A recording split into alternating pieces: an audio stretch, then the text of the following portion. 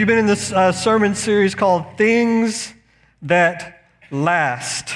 I want to talk about, right now, I just want to talk real briefly about things that go together, and we may need a little audience participation. So, for instance, things that go together, salt and pepper, they tend to go together. Socks and shoes go together. Peanut butter and jelly go together. Chips and what? Chips and salsa, chips and queso, chips and guacamole. Yeah, chips. A lot of things go with chips. Spaghetti and meatballs. Macaroni and bacon and anything. What? Bacon and eggs, bacon and anything. What about some of you who have some odd flavor tastes? What are some things that you liked that most people might not think go together, but you really like them? Like I had a pastor one time. He was in Pilot Point, great man, but he loved to take Fritos and dip them in peanut butter. Fritos and peanut butter. He loved the flavor. Literally, I can visualize in his kitchen, him just with a jar of peanut butter, popping those Fritos in his mouth. What about you? Any odd flavor combinations? You're going to have to interact with me because I want you to. What do you like? Pizza and what? Poppy seeds? Pizza and poppy seeds. Okay. Poppy seed dressing. Okay. Pizza. Okay. All right. Never had that one. That's a good combination. What else? Yes. Broccoli and ketchup. I'm going to guess you had a lot of ketchup with that broccoli. So, all right. What? You want fries with that ketchup? What else goes well together? What's that? Apples and ketchup. Oh, wow. That is great. More power to you. One more right here, yeah. Or we got a theme going here with the kids, ketchup and just about anything. What about you in the blue shirt?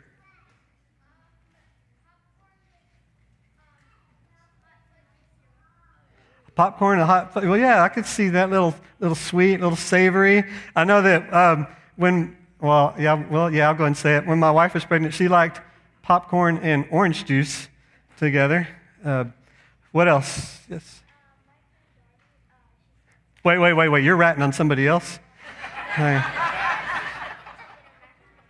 Just put ketchup and macaroni. Yes, and? I couldn't hear that one. Eggs and ketchup. Let's go with one without ketchup. Eggs and ketchup. What's another one? Mustard. Crackers and pepper. Hey, that's not too bad. A little Lunchable, little crackers, pepperoni, little cheddar cheese go with that. So there are lots of combinations. Some really make sense. Some don't always make sense, but then when you put them together, they just kind of work. I mean, Coke and lime, a lot of people like Coke and lime. That seemed like an odd combination, but it works. Partnerships can be interesting. Sometimes you have partnerships, it's just glove in hand. It makes sense. And then sometimes you may find that there's a partnership that it's just an odd combination, but it works. And we're going to be talking about partnerships today. You are in the book of Philippians. I just want to reiterate the setting. The letter's theme of the book of Philippians, as Paul wrote this letter to the church of Philippi, was basically Christian unity. I know you guys have been over a lot of this already. The Philippians were incredible partners for Paul in faith and mission. The historical setting of this letter, Philippi used to just be this little bitty farming town, nothing, kind of like Rogers, just a little farming town. It was a small little community surrounded by great farmland. And then the civil wars of Rome began to take place in the first century before Jesus came. And as that civil war was settled, the soldiers of Rome needed a place to go, and Philippi was one of those places. And a lot of Roman soldiers were settled in the area of Philippi, and they began to build structures. They began to work the farms even better, and Philippi began to become a larger city. It was on a road called Via Egnatia. It was not a major city, but it was important nonetheless. And it lay between the larger cities of Neapolis and Thessalonica, kind of like Belton Temple. Belton Temple is on a major thoroughfare, and while it's not a large city, this is an important area. And we're in between San Antonio and Austin and Dallas and Fort Worth. And so we're not major like those cities, but nonetheless on a major road and very important area. If you imagine traveling, leaving the city of Neapolis and you're traveling to Thessalonica, along this Via Egnatia, a traveler would come to the city walls of Philippi. And he would enter Philippi, and as he's walking along the main road through the city, to his left there would have been, to the south there would have been baths. There would have been bathhouses, a couple of different bathhouses. This is archaeology. I'm an archaeology nerd sometimes. So there would have been some bathhouses. And then to the right, there would have been a theater for entertainment and large public addresses. And they would continue to walk through Philippi, and they would come to the Forum. And this Forum would have been designed after the Roman Forum. It would have been the seedbed of commerce and government. As a traveler, as a visitor walking through Philippi, this is where they would have found what they needed to continue their travels. It would have been where they see something like a city hall. It would have been something where they could have seen councils meeting, decisions being made. And then a little surrounding the Forum, and then continuing a little northwest, they would have begun to see temples. And there were lots of temples in Philippi. A lot of these temples were dedicated to the Caesars of Rome. Because when you think about worship, and in this area, in this region, there's Roman gods, there's Greek gods. These gods were known to provide need, to provide sustenance, to provide counsel, to solve problems. They would call on gods to do these things for them. And these Roman emperors, as they conquered, these Caesars, as they conquered, they would provide these things. So instead of the gods, they would look to the Caesars for these things, and so they began to venerate or begin to deify these Caesars. And so there would be temples dedicated to them. There would have been temples dedicated to the Greek gods. There was Zeus, there was Apollos, there was Dionysius, there was Artemis. There were temples to Egyptian gods, Isis and Osiris, and even some other cultures. And then as the travelers, they would have seen all of this. They would have seen, this very diverse religious little town. They would have left the gates heading on to Thessalonica, and they might have found a place of prayer. This is where in Acts 16 it says Paul went, and this is where Paul met Lydia. I know during the first sermon in this series, you guys, Colton did a great job of laying out how could the church of Philippi been born.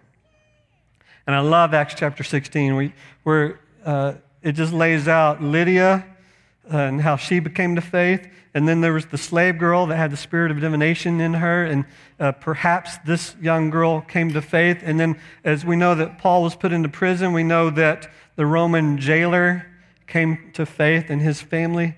And you could almost see how all of these people had this intimate connection with Paul, and how this church was born in Philippi. And Paul had this incredible, lasting relationship with these people. Let's go to the scripture, Philippians chapter 2. Philippians chapter 2, we'll read verses 19 through 30. This is what Scripture says. I hope in the Lord Jesus to send Timothy to you soon, so that I too may be cheered by news of you. For I have no one like him who will be genuinely concerned for your welfare.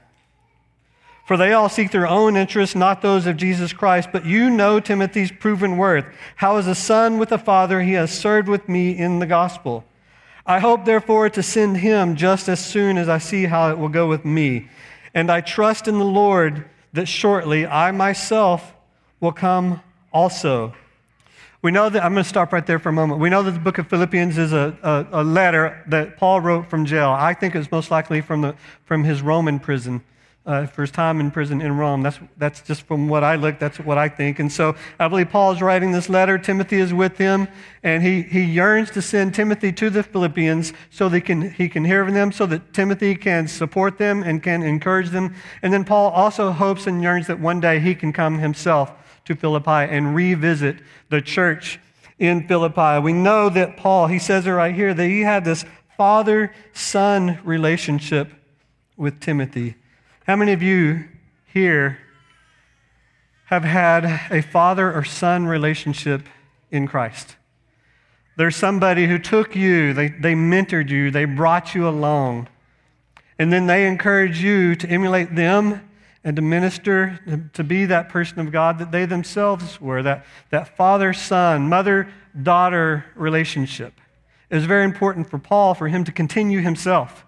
It was very important for Paul for him to raise up men who would minister as he had done so. Continuing in the scripture, I have thought it necessary to send to you Epaphroditus, my brother and fellow worker and fellow soldier, and your messenger and minister to my need. For he has been longing for you all. He has been longing for you all and has been distressed because you heard that he was ill. Indeed, he was ill. He was near to death. But God had mercy on him, and not only him, but me also, lest I should have sorrow upon sorrow. I am the more eager to send him, therefore, that you may rejoice at seeing him again, and that I may be less anxious. So receive him in the Lord with all joy and honor such men, for he nearly died for the work of Christ, risking his life to complete what was lacking in your service to me. So what we know about Epaphroditus, Paul calls him his brother. He was a brother in Christ. Paul calls him a fellow worker. That Greek word, I don't y'all usually throw out a bunch of Greek terms, but I'm going to do a little bit today in this sermon. That Greek word, sunergon. Sunergon means a working together, a fellow worker. I want to focus just real briefly on that prefix, the word soon. In Greek, the Greek language will add the word soon to a language to emphasize togetherness or fellowness. So this sunergon, it's a fellow working. You can hear the Greek word, the English word that comes from that, which would be synergy. It's that meshing together that just makes sense and makes things better. It just literally means one who works together with someone else. And Paul considered Epaphroditus a fellow worker, somebody whom he had synergy with. He also calls Epaphroditus his fellow soldier. The Greek word here is sustratiotein or sustratiotein. That's the enunciation we'll give it to it. Sustratiotein, which literally means struggle together. A fellow struggler. One who serves, literally, by definition, it means one who serves in an arduous task or undergoes severe experiences together with someone else.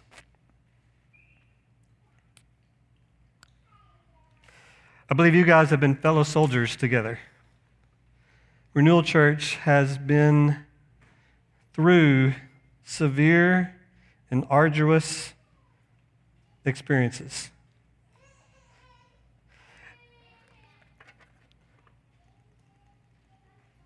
Fellow soldier, fellow struggler. Paul used this language to indicate his appreciation, his affection for this man, Epaphroditus. Epaphroditus was sent by the church of Philippi. The church at Philippi knew that Paul was in prison. The church at Philippi knew that Paul could use some means. The church at Philippi got an offering together. They had a message for Paul. We don't quite know what that message was, but along with that message came some money, and the church of Philippi sent Epaphroditus to Paul. We know that while Epaphroditus was on his way to deliver that message and the offering to Paul, we know that he had a near-death experience. We know that he was ill. We know that in serving Christ along the way that he almost didn't make it. But by God's grace, by God's mercy, he made it to Paul. He was able to deliver the gift. He obviously spent time with Paul there, helping him in his ministry, helping him serve in Christ. And then Paul knew that now it was time to send Epaphroditus back. He probably really yearned or would desire that Epaphroditus stayed as a fellow soldier, as a fellow worker, but he knew that it was right to send Epaphroditus back. And so he began to start that process. It was a great partnership between the church in Philippi and Paul. I would say not only was Epaphroditus a fellow soldier and a fellow worker, the church at Philippi, along with Epaphroditus, was also such.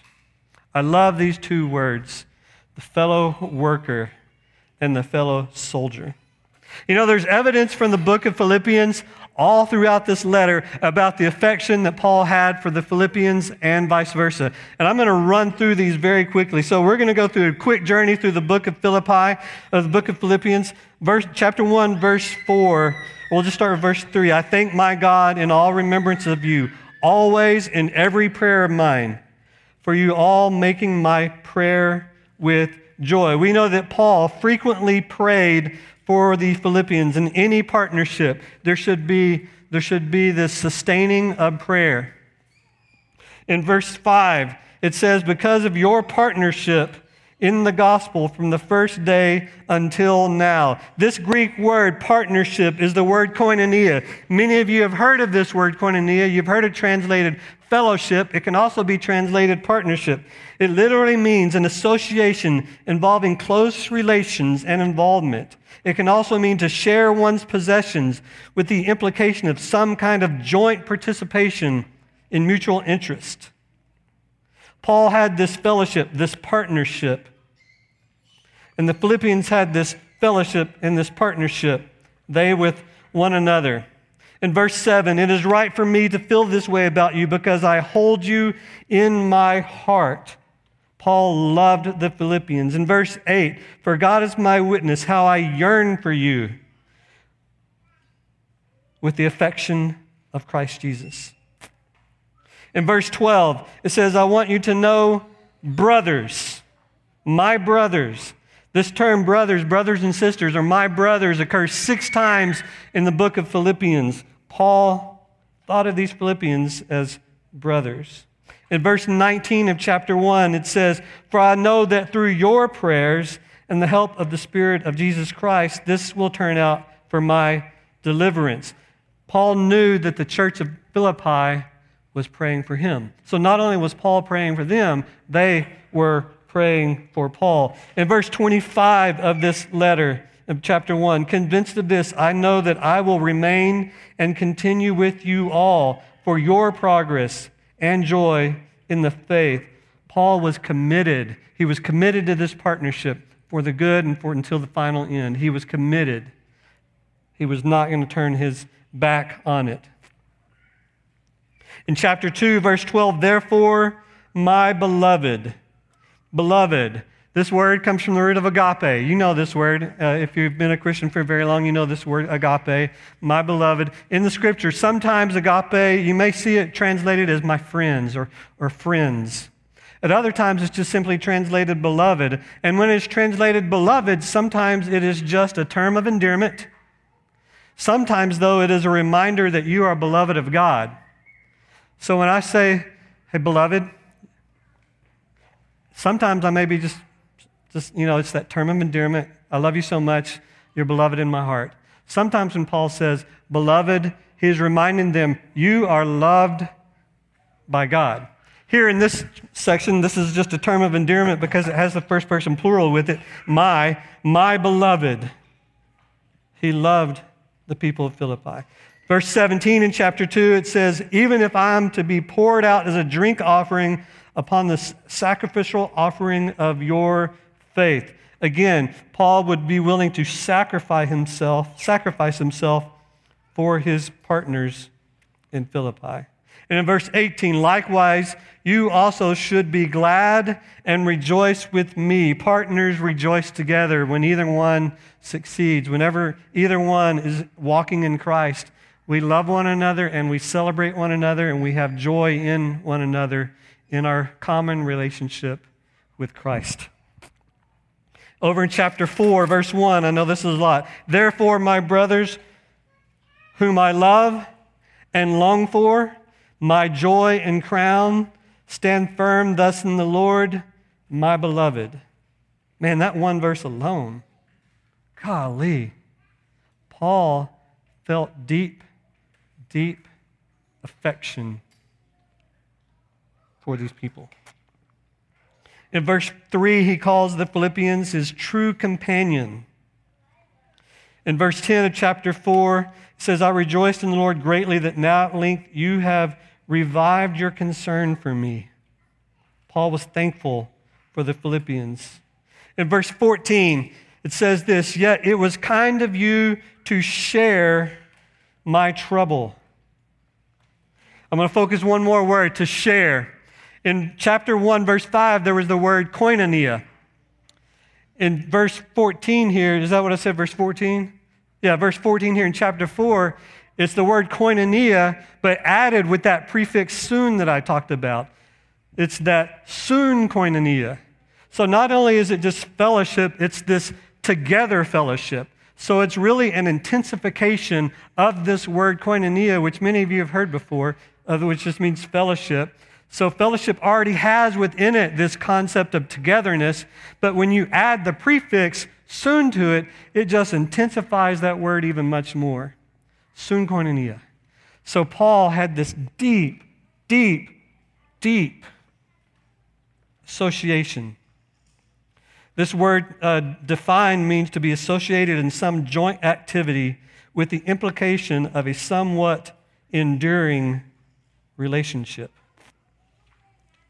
In verse 15, Paul says this, and you Philippians yourselves, you know this, that in the beginning of the gospel, when I left Macedonia, no church entered into partnership with me in giving and receiving except you. It was you. In verse 16, we know that they helped at least twice when Paul had a ministry in Thessalonica. When he had gone to the next city down the road, he was sharing the gospel in Thessalonica. We know that at least twice the Philippians from this verse sent him offerings at least twice to help him in his ministry there. And then in verse 18, I have received full payment and more. I am well supplied, having received from Epaphroditus the gifts you sent. It was a fragrant offering. It was a sacrifice acceptable and pleasing to God. And then Paul gives that one final encouragement. And my God, he will supply every need of yours according to his riches in glory in Christ Jesus. So, some characteristics that I would give to the relationship between Paul and the Philippians. Their partnership was very real. It wasn't fake. It wasn't just on paper. It wasn't just word of mouth. It was very real, with substantial giving and encouragement and prayer back and forth.